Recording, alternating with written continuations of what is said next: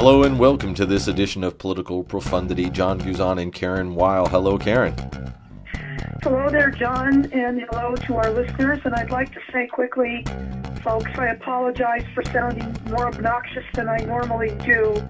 I'm getting over a lovely case of bronchitis and therefore am sounding like a third-rate Scarlett Johansson, albeit without the talent. Yeah, and I still think she sounds like S.E. Cupp, but we're not trying to fake or that. S.E. Cupp, a gifted political commentator, whether one agrees with her or not. Wow, gifted is quite a compliment for S.E. Cupp. But anyway, that's a whole different podcast. Today, it happens just to be the day that the shutdown has ended, which I think our podcast this week fell on the perfect moment in time. I don't think we'd had anything break right before we had already scheduled to speak like this ever, although we'd been close to time or two. But we want to talk about that. And, of course, what was going to be the biggest story of the day, I guess, from the time that I started looking at the news this morning, because I'm out here in Arizona, about Roger Stone being indicted and arrested. His home served with a search warrant this morning. We're going to probably get into the 2020 hopefuls at least a little bit, and also what's going on in Venezuela. I think it can be adequately be called chaos, and we can be discussing Brexit.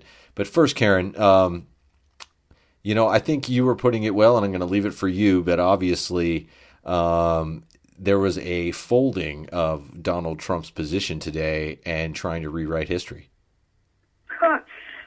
Look, honestly, and it's not just because we think that this man is, in general, awful. He got his rear end handed to him, but good today, by Nancy Pelosi, and yes, by Chuck Schumer, who often trips over himself more often than he needs to. Today's announcement, of course, that this shutdown will end after a record 35 days, which has caused just terrible outcome for 800,000 workers who've gone without pay, had to go to food banks, and do become driving Uber and other things. No offense against people driving Uber. It's a perfectly fine job. But again, these are federal workers who are having to find other jobs to feed their families, among other things. This came after, of course, Trump had made numerous types of threats, had tried to make a deal with Nancy Pelosi and Chuck Schumer that would be more to his liking, i.e. getting money for this quote-unquote wall. He got nothing for it. And now the government reopens, albeit it is temporary. Trump could very well come back and decide he's going to shut it down again with more demands. But for now, it's over. But I think it's just quite telling, John. Look, Trump made an Oval Office speech recently. And this is not my wording. This is Rick Wilson, a well-known conservative political strategist who is, needless to say, not a huge fan of Trump's, who described it as a quote-unquote wet fart of a speech. Sorry if this offends anybody. That didn't move the needle. He made another speech recently. That fell flat. It came down to the point where Nancy Pelosi told him, you're not coming into the Congress to give your State of the Union because there's safety issues, among other things. He was not happy about that, but Pelosi held her ground and then some. And today, we're seeing Trump cave. So far, there's no money for this wall. Now they're going to continue to discuss border security. Fair enough. That's a legitimate concern on all sides of the political spectrum. But, there's no other way to say this. Trump he lost badly today, and it's his own fault. Every bit of this is his own fault. And I'm honestly, the only thing I want to say, I'm sorry for interrupting, you've got to be impressed with the Democrats who are, as we know, often, again, can't get out of their own way more times than not, for holding the line and not budging. Yeah, and, you started off your comments by, talking about how he had, it had been, Pelosi and Schumer and the Democrats, but at the, same moment, it's just as much about the American people. We had polls this week that also really showed, 71% in that CBS News poll said that shutting down the government wasn't worth the wall, or the wall wasn't worth shutting down the government. I think, the writing was on the wall with the votes that went down yesterday. I think the let them eat cake moment from Wilbur Ross had something, it was going to start to dominate the appearance here. Then Trump kind of had the same kind of tone-deaf statement this morning about grocery stores extending credit. And I think, it just became obvious. There was probably, maybe even the indication that there was a veto-proof majority to pass the same thing. I wouldn't be surprised if that's what McConnell ultimately told Trump, that allowed him to kind of save face and come out today and announce that he was going to do it, although it probably was presented to him. I mean, that's my hunch. We know that there was supposedly 8 senators that kind of addressed those issues after the vote yesterday. But, again, it's just all a hunch. I have no reporting on that, but it just feels like that's sort of what happened, that, the writing was on the wall from all these other different elements.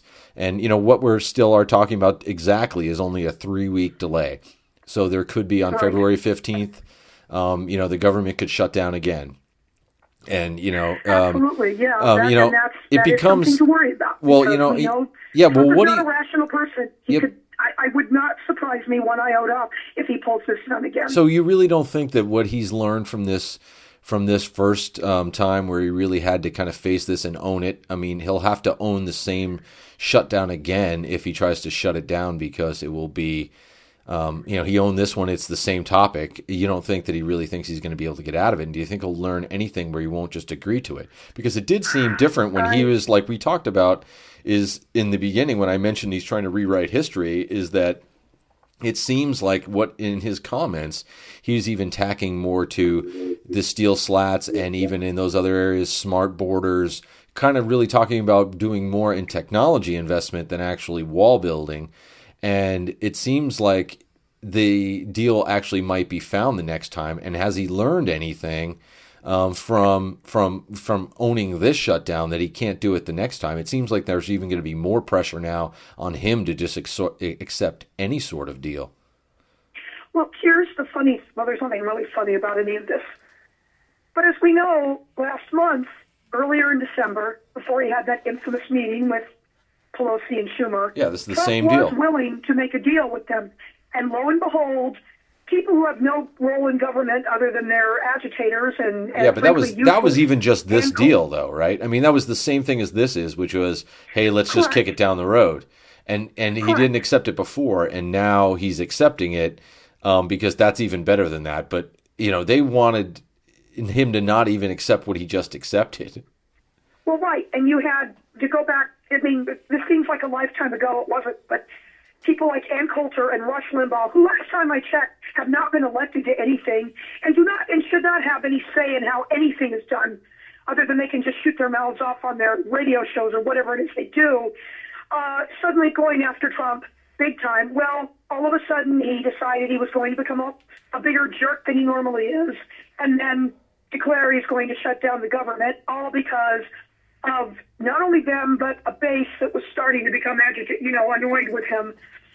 And then, of course, a month after this, when now this is starting to hurt even some of the supporters, and we're seeing, after 1,001 New York Times stories, interviewing diners in the heartland who had been loyal all the way, suddenly saying, you know what, I really don't like what he's doing here. I suspect it began to maybe dawn on Trump that he's losing part of his base, and he cannot afford to do that. If even a good 5 to 10% start pulling away from him, I don't want to say he's done politically, but it might be close to that. Yeah, and but he that's the cannot afford to alienate these people, and he already has. Yeah, isn't that the fractionalization that is part of Trump's base? Is that there's some of them that will leave him if he doesn't get a full concrete barrier built from from the Pacific to the Gulf of Mexico. And he's going to lose some of those people no matter what. And it's the catch-22 in this argument, because some of those people don't want to deal with this kind of fight in order to get it. And so he's going to lose some of them anyway. It seems like, that the political wave that swept him into office was so flawed that his base isn't going to be able to stay together regardless. But moving on from that, what do you think the deal looks like in February? Are we talking about basically what was kind of floated earlier this week, which I think was $5.7 billion, but none of it for a wall, and all of it on technology, increased ports of entry, increased detection, judges, those sorts of things? Are we still going to be probably ending up with that Democratic proposal that was, kind of kicked around earlier this week? As of now, I feel the odds are very strong for that. I just don't see Trump gaining any momentum from this. Maybe some of his base would be, the hardcore base is not going to be happy about it. There might be that peripheral 10 to 15% who voted for him reluctantly, who would be okay with that. But I honestly think it is going to come down to what you've just said. Government is fully reopened, back pay for the workers, and more money for border security, but not a wall that most of this country doesn't want. Even border states don't want as a general rule. So I just, I don't see how Trump really gets much of anything what he wants. Something, frankly, and look, given what we've observed in the last few years of politics, anything is possible, for better or worse. Mm. But I just don't see that this is what, this is going to be Trump's fantasy coming true. So do you think that there's going to be an element at all of, because the most of the Democrats want something done on the Dreamers and some of those folks that lost TPS protections in 2018, do you think that there is sort of at all any sort of throwing into some new wall in order to get the Dreamer deal? Because there's got to be something given to get there, because the Senate and Trump would never sign that. Probably never going to get a veto-proof majority for DACA alone. So it has to be part of some other deal. Do you think that that's even an element that Democrats would go to, because that's what they ultimately also want as part of this deal, is some sort of figuring what to do with the Dreamers and TPS folks? Excuse me. There's a possibility, I suppose. The Democrats would say to him, okay, give us protections for the DACA permanently children. Permanently, right? We're not talking like a 3-year deal like he pitched. I mean, this is permanent protection, and what he calls amnesty, and his base will call amnesty, right? Well, of course they'll call it amnesty, and that's just a gross, disgusting insult to these young people who, again, by no fault and no decision of their own, were born in this country or brought here as children. But whatever. That's the irrationality of that base. Yeah, and if they were born here, though, they are citizens still. They haven't been able to take that away. It doesn't matter if their parents were here illegally or not. But, it could be the Democrats come to him, let's play this out, and see, we'll give you $5 billion for your wall, quote unquote. But you need to give the Dreamers permanent protection. And you can have your stupid wall. Now, look, here's the reality. A lot of this is going to be built, if it ever happens, in land that is privately owned in Texas. And if we're looking at polls right now and seeing news reports, there are a whole lot of those Texas landowners. They're not real big down with this idea. There's going to be a ton of lawsuits. You're going to start seeing, if I had to predict, people like Ted Cruz and maybe even Greg Abbott, the governor of this state, start to sort of pull away from Trump on this, because they're going to be looking at their own political pressures at home. So you're going to see this talk for years. And, okay, this wall would take, even if it did happen, it's going to take years to build. So it may be the Democrats just decide to play that kind of waiting game with Trump, who's going to be gone anyway. Either he's forced out of office, he loses in 2020. If by some miracle he wins again, will be such a lame, damaged duck that you might even see the idea for a wall just end. There are so many ways this could go, but to this delusional base of voters, this wall isn't going to happen tomorrow, no matter what. So that's my prediction here. And again, it comes in it diverges in different directions, and I apologize if that sounds loopy. No. But this whole idea is loopy to begin with. I hope that makes some sense. Oh, yeah. And another statement that we hopefully have heard the last of that came out this week, that build the wall, crime will fall, which I think Trump is in love with for 4 hours this week, which was, again, another one that you don't want to start saying because that's probably not going to really happen. The wall, I have to, I'm right behind you on that prediction. I think I kind of presented it, to you as well. But I think there's going to be some discussion on what happens with the Dreamers, and who knows what they end up trading for it. Because they seem to be, pretty well aligned everywhere else. So there, as of right now, there's not much other further debate. I don't think it's going to come from anywhere else besides on this same deal, which I mean is, they're not going to approve some defense program that Trump supposedly wants, and that they're not for at this moment. There's nothing else that's hot button enough. I don't think that they can make a sideways trade. It's going to be, probably an immigration deal, one way or another on the same topics. And that's probably and hopefully that discussion can go on over these 3 weeks, and we don't just end up in the same spot, because at some point you wonder what the reaction's going to be. But, I don't know. It seems like Trump might be even more damaged politically moving forward. I don't know if we're 100% ready to move into our next story, which really on any other day besides the day that the shutdown happened would probably be number one, but on the arrest and indictment of Roger Stone this morning. But, not knowing what's going to happen over the next 3 weeks, he might not have a leg to stand on, and this might not even be discussed 3 weeks from now based upon what happened this morning.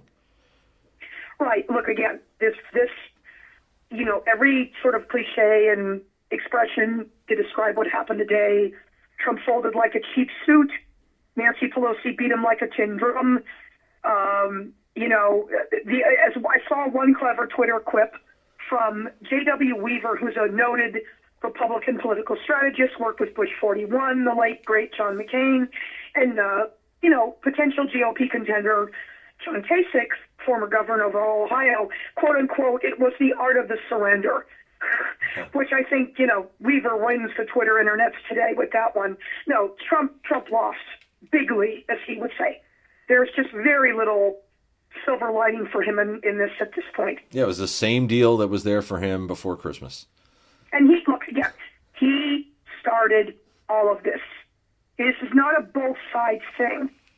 Just, you have the mainstream media that has never been comfortable with necessarily taking on Trump and wants to rely on a lazy narrative.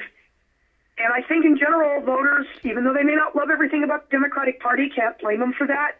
But I think in general, they're pretty pleased with how Nancy Pelosi et al. Has handled this. And I think that to some degree, John, it speaks to how unpopular Donald Trump is with the nation. I think it speaks to how uneasy people are with him still in this office, that many consider him illegitimate. And therefore, there's just less of an inclination to really deal with him because he's not a serious person.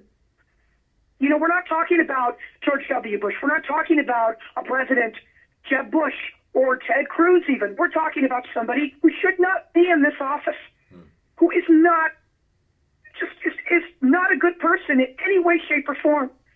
And people see that. They feel it. And this is the horrible reality we're living with. I frankly think the Democrats, who, you've heard me many times criticize that party, but this time they got it right. Hell freezes over every now and then.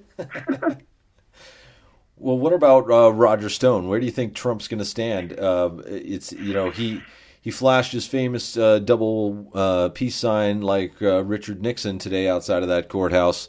He didn't happen to say "I'm not a crook," but he said that in if you want to paraphrase what he said, he didn't do anything wrong. He's probably going to jail.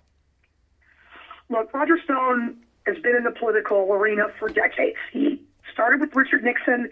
He has a tattoo of him on his back. Okay, that's just how far gone this guy is. He was knee-deep with the Trump campaign until they cut him loose for some time. He's had a sleazy, terrible background for years. But these are pretty serious charges. And we should note, the FBI who arrested him were working for free because of the shutdown. I mean, how telling is that? He's being indicted on charges that he lied to Congress, obstructed the House Intelligence Committee investigation of alleged Russian interference in the 2016 election. These are serious charges. This is a 7-count indictment. So this is not a flimsy thing. As we know, the Mueller Special Counsel Office, they don't mess around when they finally make these charges. It's why Mike Flynn has been in big trouble. It's why Roger Cohen, and don't know what's going to happen with his testimony next month before Congress, but it's why he's going to jail. It's why Paul Manafort is in prison. At all. These guys, when they're going to go after somebody, and I say that go after in terms of a legitimate way, not just as a quote-unquote witch hunt, they do it with serious evidence behind them. He's out on bail. He got a $250,000 personal surety bond. There's a very good story in Politico about it today. And there's a picture of Stone, who just seems to thrive on being an obnoxious jackass, with his arms raised in the infamous Nixon peace symbol, trying to emulate his idol. He just looks pathetic and ridiculous. So we don't know where all of this is going to go, just as we didn't know where the cases against Cohen, Manafort, and Flynn went, but he's in a lot of trouble. And, of course, everyone is innocent until proven guilty. But, I think we're going to see a very interesting trial here. And where it all ends up, who knows? But, this is a man who infamously had a tweet where, John Podesta, one of Hillary Clinton's advisors, was going to have his time in the barrel. Well, Roger, looks like it's your time in the barrel. But, John Podesta posted that onto Twitter today, that it was now Stone's time in the barrel. Irony. But it does seem like they have a lot of information on Stone. And, the fact that his case is going to be, he's not going to be somebody who's going to fold and take a deal. He's ready to fight this. So, getting him into courtroom is going to be,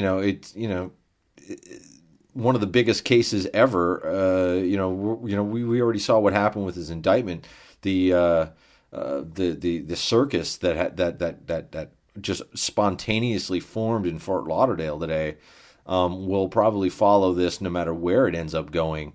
But I don't see that he's going to make a deal at all. He's not the kind of, flip on Trump. I think he's going to make anything he can out of this by not doing that, even if that means he goes to jail and becomes a martyr. If in fact he has information that he's not sharing, which we don't know. But the idea is, and what is being, put across is that he says this is all just a coincidence. Mueller now has information saying, we know that you're talking to these organizations and that you tried to obstruct any sort of information showing that you had anything to do with it when you did. And so basically what the indictment reads to me is that they know that he did, and it's just, they don't have him admitting it, and they don't have Assange to grab because he's still in the embassy. So it seems like this is going to go to trial. Do you see any other way around that? Do you see? No, I agree with you, John. This guy is a zealot, and he is seems as unhinged as Trump is. He's not going to be smart enough, and even in the way Mike Flynn wants to take a deal to try to save himself. Then that's his decision. He's a highly unpleasant person, so I don't think there's going to be a lot of tears cried for him one way or the other.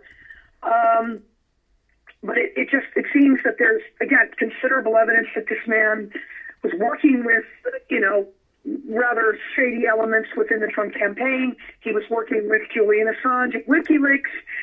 And, how this whole thing unfolds, we don't know yet. I have a feeling we haven't even begun to learn just how bad this is going to get for him. I mean, if he's somehow found not guilty on everything, okay. But I would say the odds against that happening are slim at this point. This is a guy who just has been knee-deep in dirty politics forever. That suddenly anybody would believe that he was some saintly force here within the Trump campaign. They're just as delusional as he is. And it's that tie between Stone and Trump that I think is very interesting, and then the tie between Stone and the man that got them together, that Roy Cohn. Right.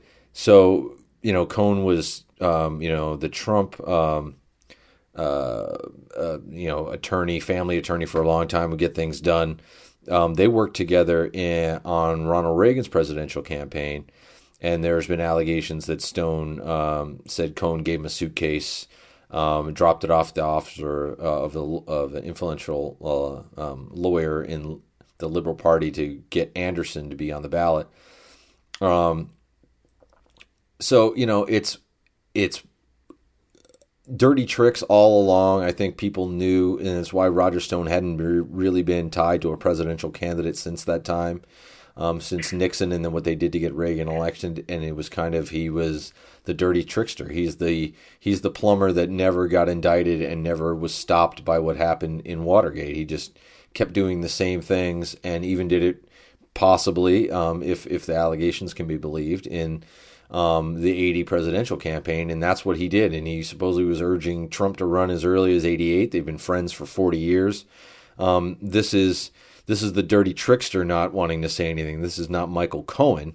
This is, Roger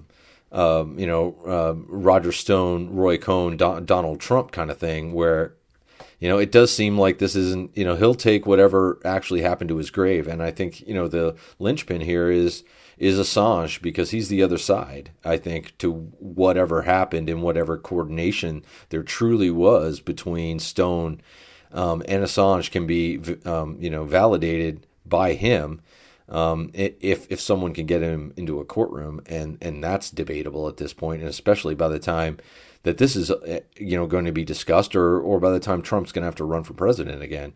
But the Roy Cohn thing, and if people don't know him, he was also the tie back to Joseph McCarthy, where we feel like sometimes there's this, they're trying to get the deep state, and it's been is the current boogeyman. It's the same boogeyman as there was with communists in the government in the 50s, and it seems like it's still alive. Like trying to get away from the Joseph McCarthy feeling that runs through this country, but it seems like ultimately, years and years later, that Donald Trump is elected president on that same kind of wave of America First.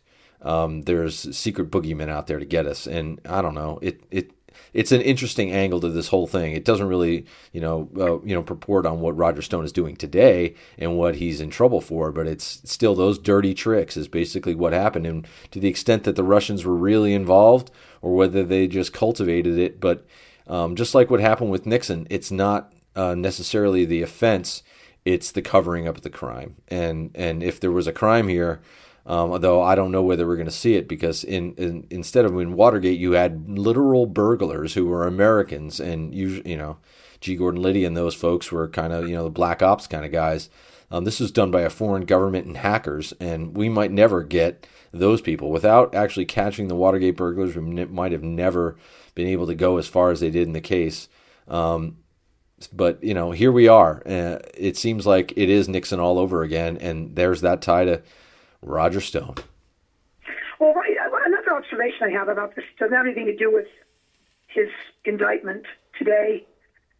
Years ago, during the Bob Dole campaign in 1996, when he was running for president against Bill Clinton, I'll never forget this.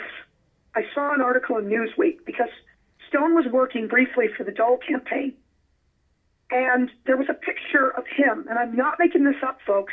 It was in a Newsweek article, sitting next to a woman, I think whoever his wife was at the time, some poor misguided soul, dressed in bondage leather gear. I'm not making this up.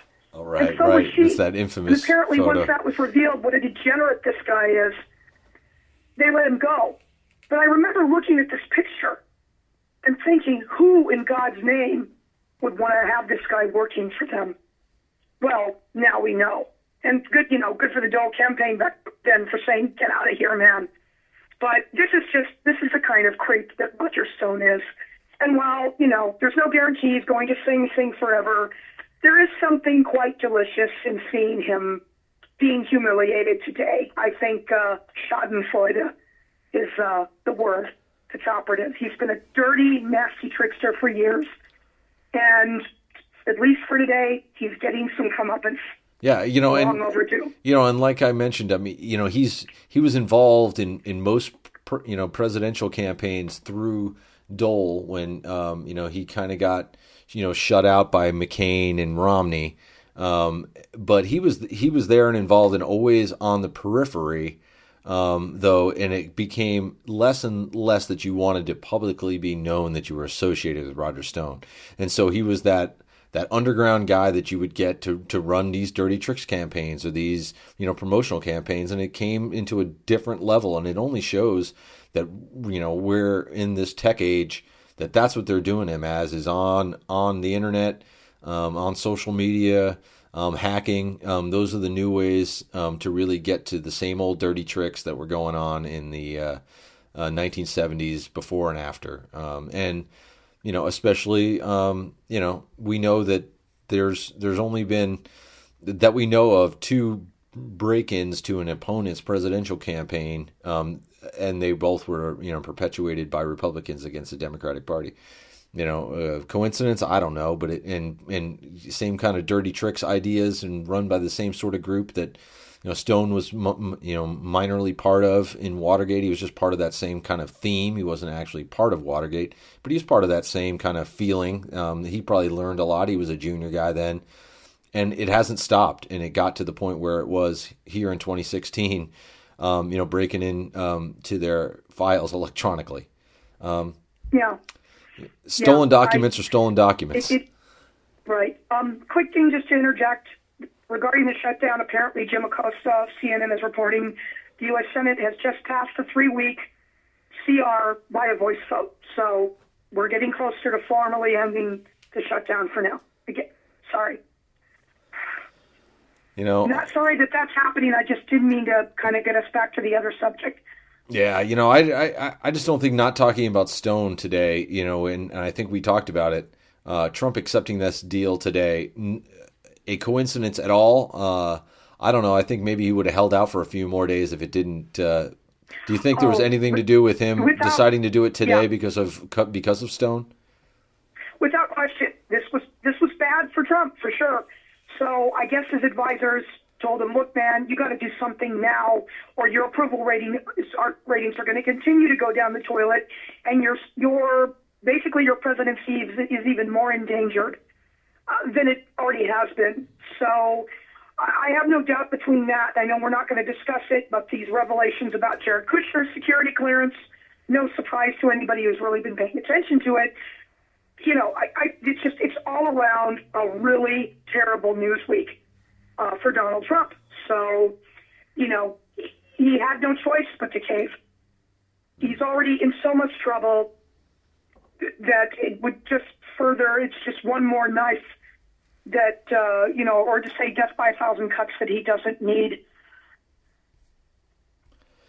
So what do we think is, there's a lot of 2020 hopefuls who see how vulnerable Trump is, especially on the Democratic side, and there's even some feeling that there could be possibly Republican challengers to come in to face Trump, which we don't know for sure whether that would happen or not. But there's Kirsten Gillibrand, Elizabeth Warren, Julian Castro, I think is how he pronounces that, John Delaney, Pete Buttigieg, Richard Ojeda, who I think is a long shot, but he just dropped out, by the way. Sorry, Twitter's reporting that too, according to The Intercept. So for whatever that's worth, I frankly think he was a way long shot to begin with. And Michael Bloomberg, possible, Cory Booker, possible, Robert Casey Jr. Was kind of floated out there. Eric Holder. But Kamala Harris seems to be, at least so far, of the early entrants that are already there. She seems like she's gotten some real movement, and she's been the most appealing one to me. I just think the way that she presents herself. Gillibrand, I think she's probably well suited. She could probably handle the job well. I just think the public persona is there. I think Harris kind of talks. It feels more like you're in her living room instead of being talked to. I kind of feel like Gillibrand talks to me instead of talks with me. Over the and really it's how people perceive them over TV. To me that's my front runner at this point. What are you seeing? Well, this is again. It's we can't avoid the 2020 campaign. It's here, like it or not.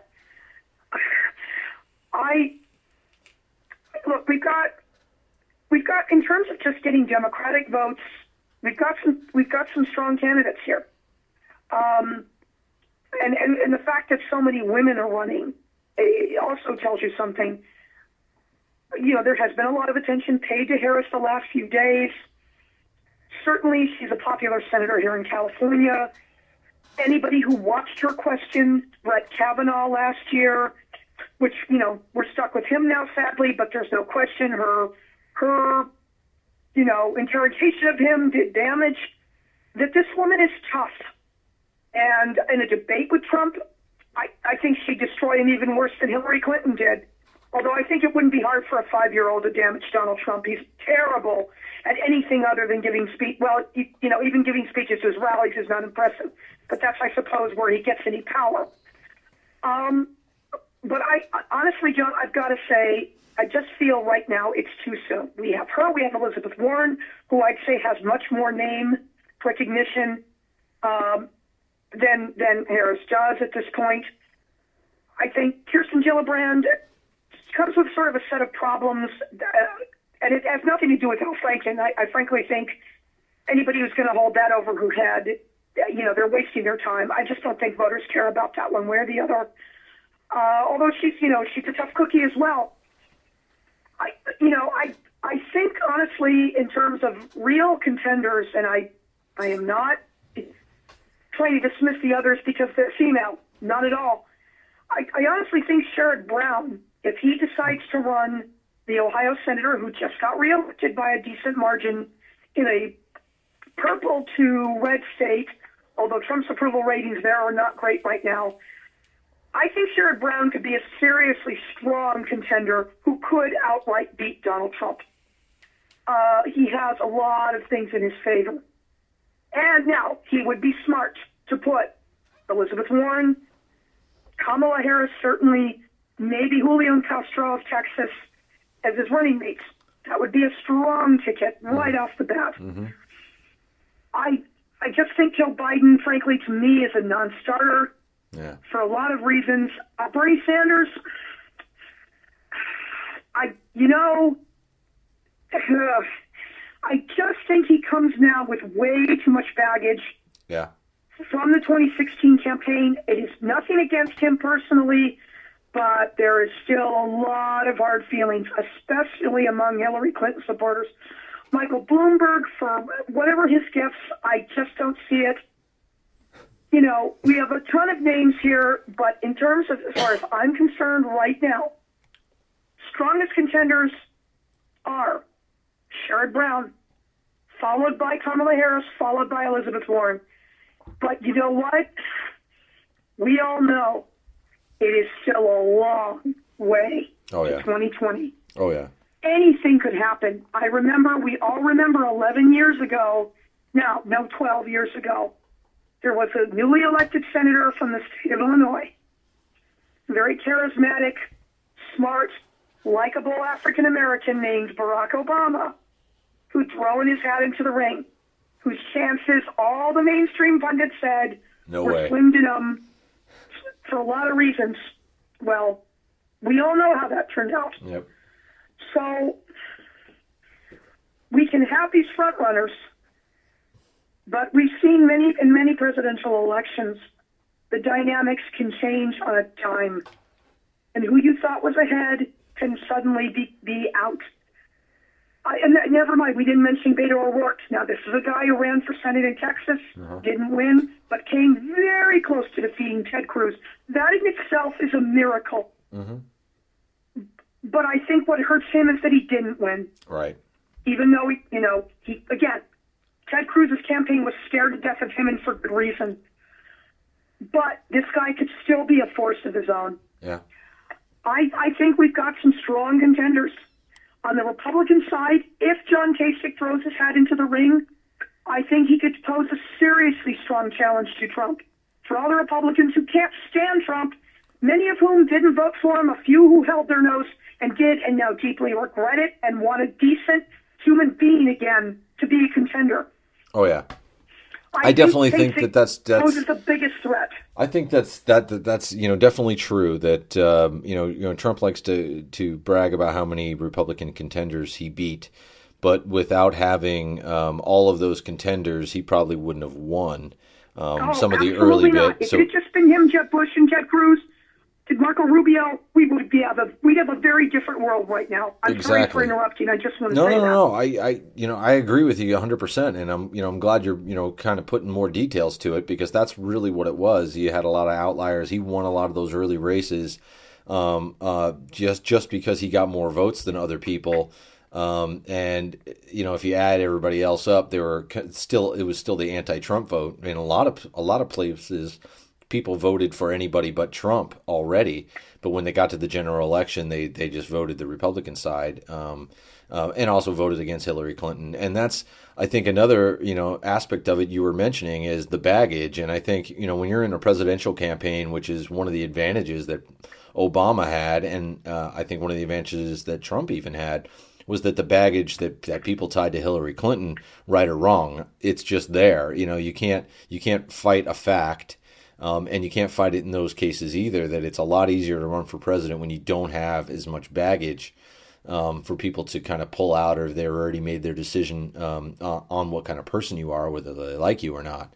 And I think Elizabeth Warren's carrying a little bit too much of that baggage, which is why I don't see her ultimately winning the nomination. I agree. I think Warren, who is an incredibly smart woman, no question about it, but I think her mannerisms, and I'm trying to be very careful with how I phrase this, they come as way too professorial. I just think, in terms of connecting with certain voters, she's not going to be able to do it. It's not to say she wouldn't be a fine president or an excellent addition to a Democratic president's cabinet. Exactly. She's got a lot going for her. But in terms of having that magic combo needed, and of course, I say that given we have somebody in office right now who has no positive virtues whatsoever. We all know how Trump, quote unquote, won. And to this, it's always going to be an asterisk next to his name. But in terms of a Democrat being able to take him on, if we're still stuck with him, we don't know. A year from now, John, he may no longer be in office. But I just think, and that puts a whole other dynamic on it with Mike Pence if he decides to run. But again, it's going to have to be a Democrat who has just certain qualities and that intangible X factor in the way that Barack Obama, Bill Clinton, and some other successful Democratic presidents of the past we could mention had. So it's an interesting field on both the Democratic and the GOP side. Who ends up the winner of this? It's too soon to tell. Yeah, but it does seem like, that is going to be that situation where it's that person that people connect, and I think we both kind of, feel on that same level.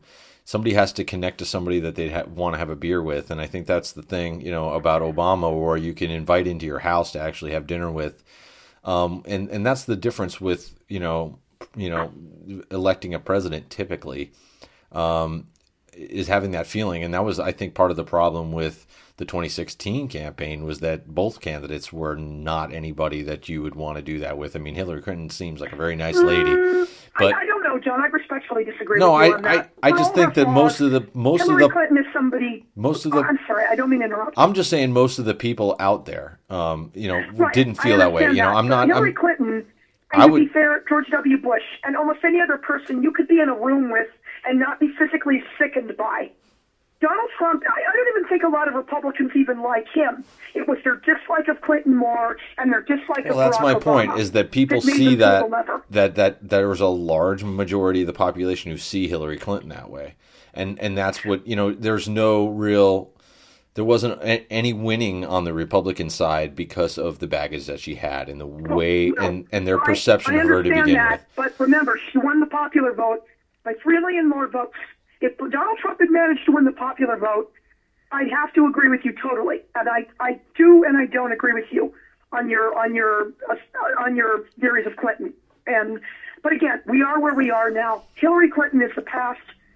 Like her or not, that's where she is. So what I was ultimately going to get to is that to some point, I think that even Kasich isn't looking at running because of one of the things you said. We don't even really know whether he'd be running against Trump in 2020 or Mike Pence or someone else if he's out of office. And, Kasich kind of laying that down at this point, it seems like it's too early because, he needs, if he's going to do it, he needs to do it at the end to make sure who he's running against, because there's I wouldn't want to put a percentage on it, but at least that percentage exists. It's a double-digit number. I don't know what double-digit number it is, but there's a chance that he's not running against Donald Trump if he declares right now. It could be that Trump is so damaged by the time next year rolls around that even enough of the more hardcore Republican base say, you know what, we're tired of this shit.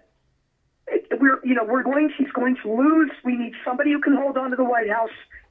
It's time to give John Kasich or Marco Rubio, theoretically.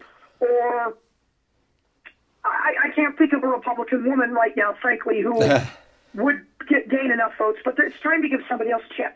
Or it could be we're rid of Trump, period. He's gone. He quits because he knows impeachment's coming, because the Mueller report is so damaging he can't survive it, and we have President Pence in a few more months. Well, I'd like to make I just think there's so much up in the air right now. It's mind-boggling. It truly is where we are. I'd like to make a prediction that if Trump is still in office a year from now, there is at least one, if not 3, Republicans who throw their hat in the ring to run against him, and they do it in January of 2020, because right before they really need to gear up, because I don't think they need much ground game. If they can see that opportunity is there, all they need to do is declare, and it's enough to make an impact in those early states. But that's my prediction. Republicans running. If Trump is still in office in January, there will be people declaring then. No time between then and now. Do we want to move on and speak really quickly about Venezuela and Brexit? Yes, let's go international now. So why don't you take on Venezuela and that cluster blank that's going on there? Yeah, God, it's just heartbreaking what's happening in that country. You've had Nicolas Maduro in charge now for several years. Things have not gotten any better there. Their economy is, to say train wreck doesn't even begin to describe it. People have been starving there. There's just been all kinds of chaos and massive protests. We had this week, finally, a leader named Juan Guaido. I apologize if I butchered that pronunciation. Taking the reins and sort of staging a protest run and declaring himself the legitimate president. The White House has recognized him as that. You've got some other South American and Central American countries, including Mexico, that are saying, nah, not quite ready to do that yet. Venezuela has been literally in a crisis mode now for, a year and a half, 2 years? Mm-hmm. Nothing has changed since Hugo Chavez was running the country, and certainly he did a terrible job. Of course, he passed away from cancer a few years ago. Maduro, again, has just been a disaster. Guaido, I think, as a leader, is certainly untested, but he knows what he's going to do if he even truly takes the reins. It seems like that situation is in so much flux. We don't know from one minute to the next is going on. Your heart just has to break for the people of that country who have suffered so much under this. And and there seems to be no end in sight for it for them. Now, what makes it complicated, of course, in terms of our relationship with Venezuela, is this country has a lot of oil. The Trump administration has made some vague type of threats towards what it wants to do. You know, I think we'd invade? I don't know. I don't believe so. But it's just extraordinarily bad what's happening here. And if there are sanctions declared on the country, that would deliver yet another blow to its economy, something certainly the people of Venezuela don't need. But if we lose the Venezuelan oil outright, that's going to affect our gas prices here. Again, quote unquote, first world problems. But, you know, sadly, this has been a situation, and I will fault the Obama administration and, you know, the Bush administration as well for not being able to forge any kind of real solution that would have resulted in stable, decent leadership for that country. And again, I realize the dynamics, in fairness to both the Bush and Obama administrations, were just as complicated then as they are now. But it's just a shame that neither could do something that maybe could have been resulted in a better country and a better situation for the people of Venezuela. And we're not, look, Americans in general, because of what we're all dealing with right now in our own country, we're not paying attention.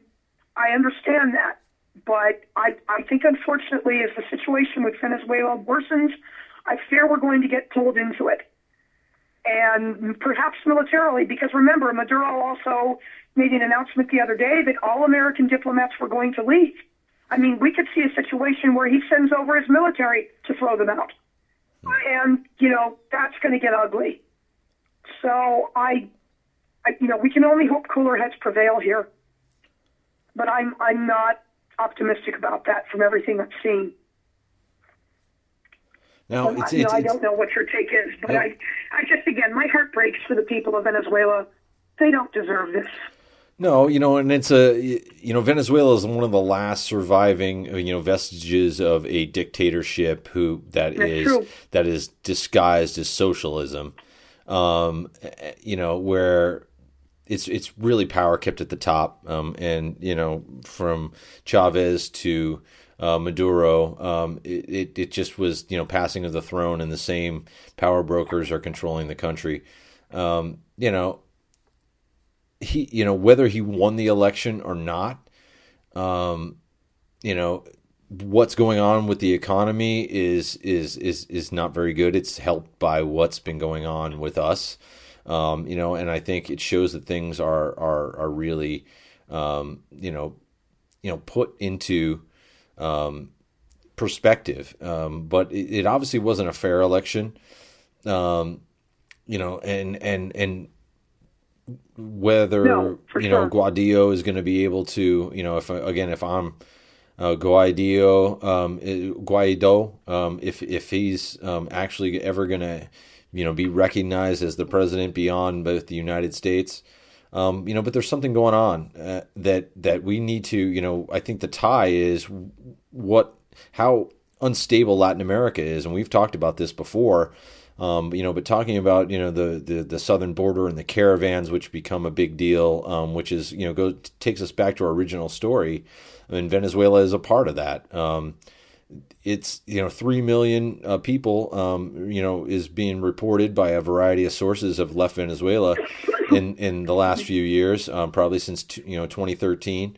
And it's just gotten worse. Hyperinflation, the economy is a mess. And the last thing we need, with Honduras and Guatemala being the way they are, the last thing we need is a worse situation in Venezuela. The United States has always kind of taken, at least, from the Monroe Doctrine on, it was always that we tried to, look after Latin America and do things and try to help. Or a lot of the time it was really oppression. In the past. But, you would like to think that it's gone into the forefront that we would, at least help this situation in one way or another. I don't know what that solution necessarily could be. I don't think, military intervention is the answer.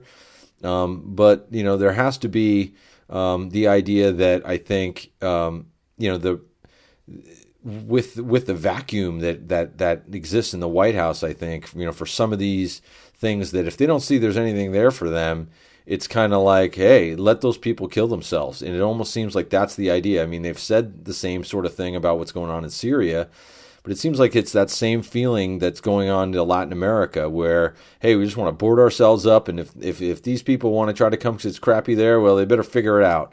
And we're not looking. And it's a vacuum of power. It's a vacuum of influence. It's a vacuum of the power that the United States has, and more than just its military, to do something about it. And Chavez was one thing, Maduro's another. He seems vulnerable. It should be the full force of the federal bureaucracy working now to make sure that gets figured out in Venezuela for those people, for us, for everybody. And it's not being done because we're fighting about this wall and because the government's been shut down. Right. It's, the shutdown, to go back to that, it also affects our diplomatic community and our diplomatic efforts. And given that we don't have a particularly legitimate, serious administration running the country right now, that again only magnifies what a mess, our standing in the world is and how bad it is. I mean, God only knows how this is going to end in Venezuela, but between that, you have issues with Brazil because they have recently elected a lunatic, Jair Bolsonaro. It's not exactly, these are not exactly the best days for South America, unfortunately. All of Latin America.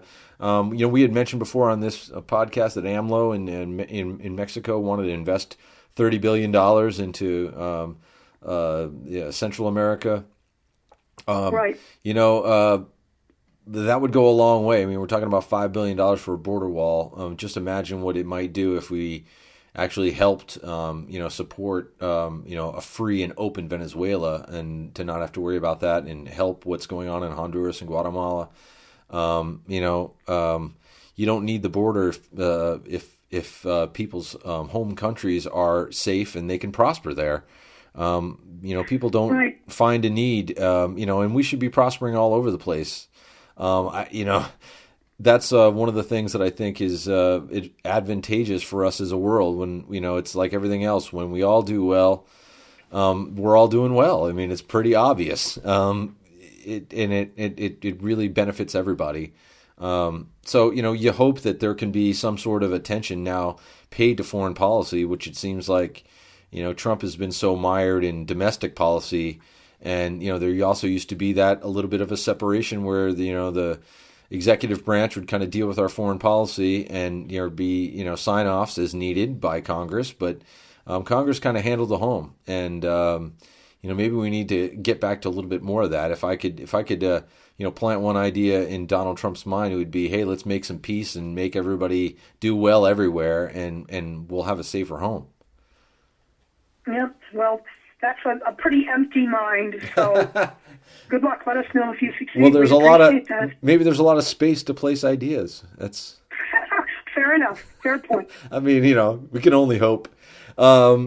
Speaking about ideas needed, in Britain, they're still having a Brexit mess. Like their eggs, they drop their eggs in the kitchen. It seems like they can't get anything cooked. And, good or bad, we've talked about it before on this podcast too. It seems to me like, Russian meddling ended up doing Brexit first, and then we ended up having Trump elected here. They're trying to deal with their own mess. It seems to me like the only way out of it is just to stop.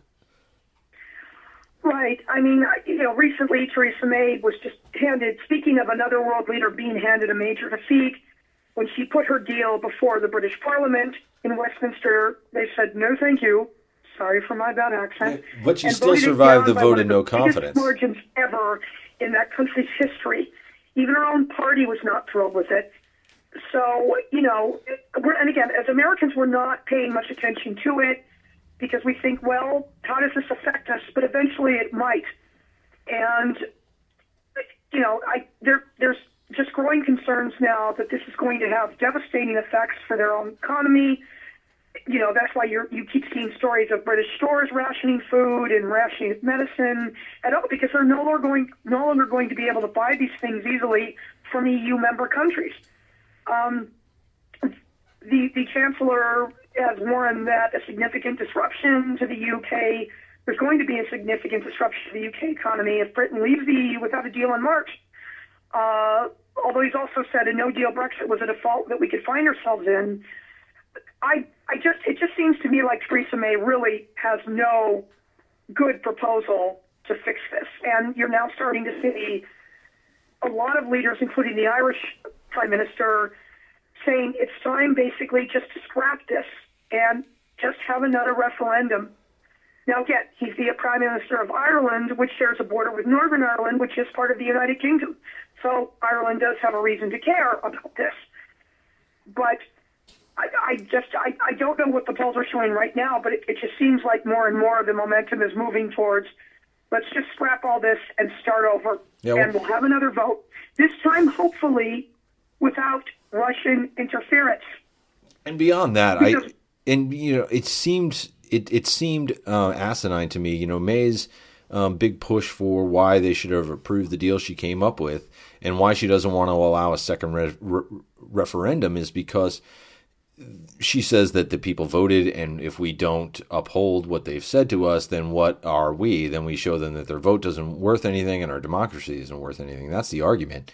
But it always seemed a little insane to me that they voted on something that they didn't know the ramifications of, and you could do that and then say, well, you have to automatically be tied to it when you find out the details, when the details stink.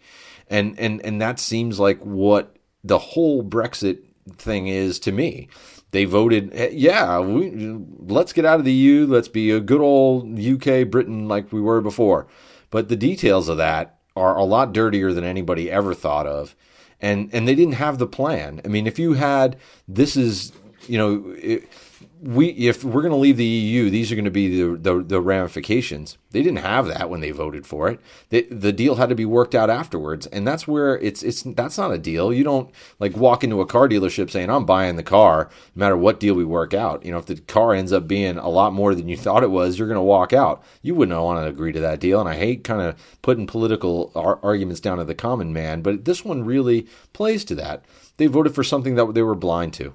And wouldn't know for years. To me, the only thing that seems to make any sort of sense is saying, okay, let's vote on this for whether we actually want to do this or we want to not leave.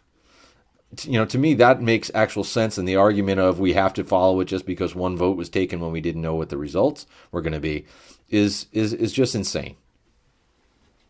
Yeah, I mean, look, this was one of the dirtiest. The Leave campaign was absolutely one of the most dishonest and dirtiest ones maybe ever in the history of, politics.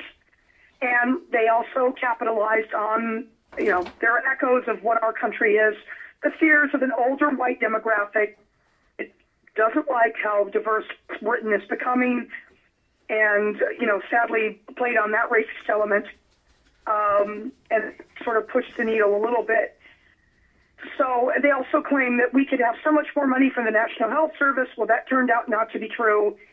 This thing was, just built on full and utter lies all the way. And I think it's finally dawned on enough, citizens of the United Kingdom, including ones who voted for it, that they were really hoodwinked. And I don't know what's going to happen. If I had to bet, I'd say they're probably going to do another referendum. And May's just going to have to save face. I mean, she's recently survived a no confidence vote within her own party, but still to come to that shows how badly she's handled this. Now, in fairness to May, she didn't want Brexit to begin with. In 2016, she made it clear she didn't support it. I mean, a lot of the blame lies with David Cameron, the former prime minister, who thought this was a smart idea to put this before voters and then backfired on him, and he lost his job for it. But May, felt like she had to follow through. But her following through now, I think, just looks like, I don't want to say delusion, but it looks like just a badly misguided form of stubbornness that isn't helping her. It's not helping her party. And ultimately, and more importantly, it's not helping, the United Kingdom citizens. I think we can I think Brexit matters to us in that we look at this as an example of what happens when you have dishonest brokers in charge of elections. The terrible consequences that unfold from that. And it very well could affect what kind of trade deals we have with the United Kingdom down the road. As we know, May invited Trump last year there for a meeting to try to get trade deals out of him. That didn't seem to go anywhere. And Trump wasn't particularly wanted in Great Britain to begin with. He's widely disliked, even more than he is here. Mm-hmm. So I just, this has just been another world event that has repercussions for other countries, not just the not just ones in the EU or Great Britain itself. And it's just been an extraordinary, tragic thing to observe over the last 2.5 years. I agree, and I don't know where we're going to be done with it. It seems like... Stay tuned, folks. Again, it's a situation, I don't want to compare it to Venezuela. The United Kingdom is a much more stable situation than that, but it's where anything is possible. I wouldn't be surprised if, say, in 6 months to a year, we have another referendum.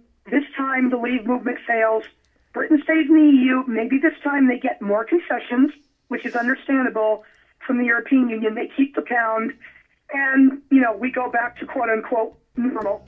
But, again, just an extraordinary turn of events. Well, Karen, thanks again for this great discussion. I always enjoy talking with you, and I'm sure everyone else enjoys listening to us. At least our regular listeners, we thank you very much. Karen, thanks for spending another hour or so chatting with me. Well, thank you. Always a pleasure to talk to you, and thank you so much to our listeners, and I appreciate your patience having to listen to me this week, given I sound like a second-rate Smoky Lounge singer. Yeah, you sound great. Oh, you're too kind. We'll see you all next time, everybody. Bye, Karen. Thank you, everyone, and God bless all the federal workers.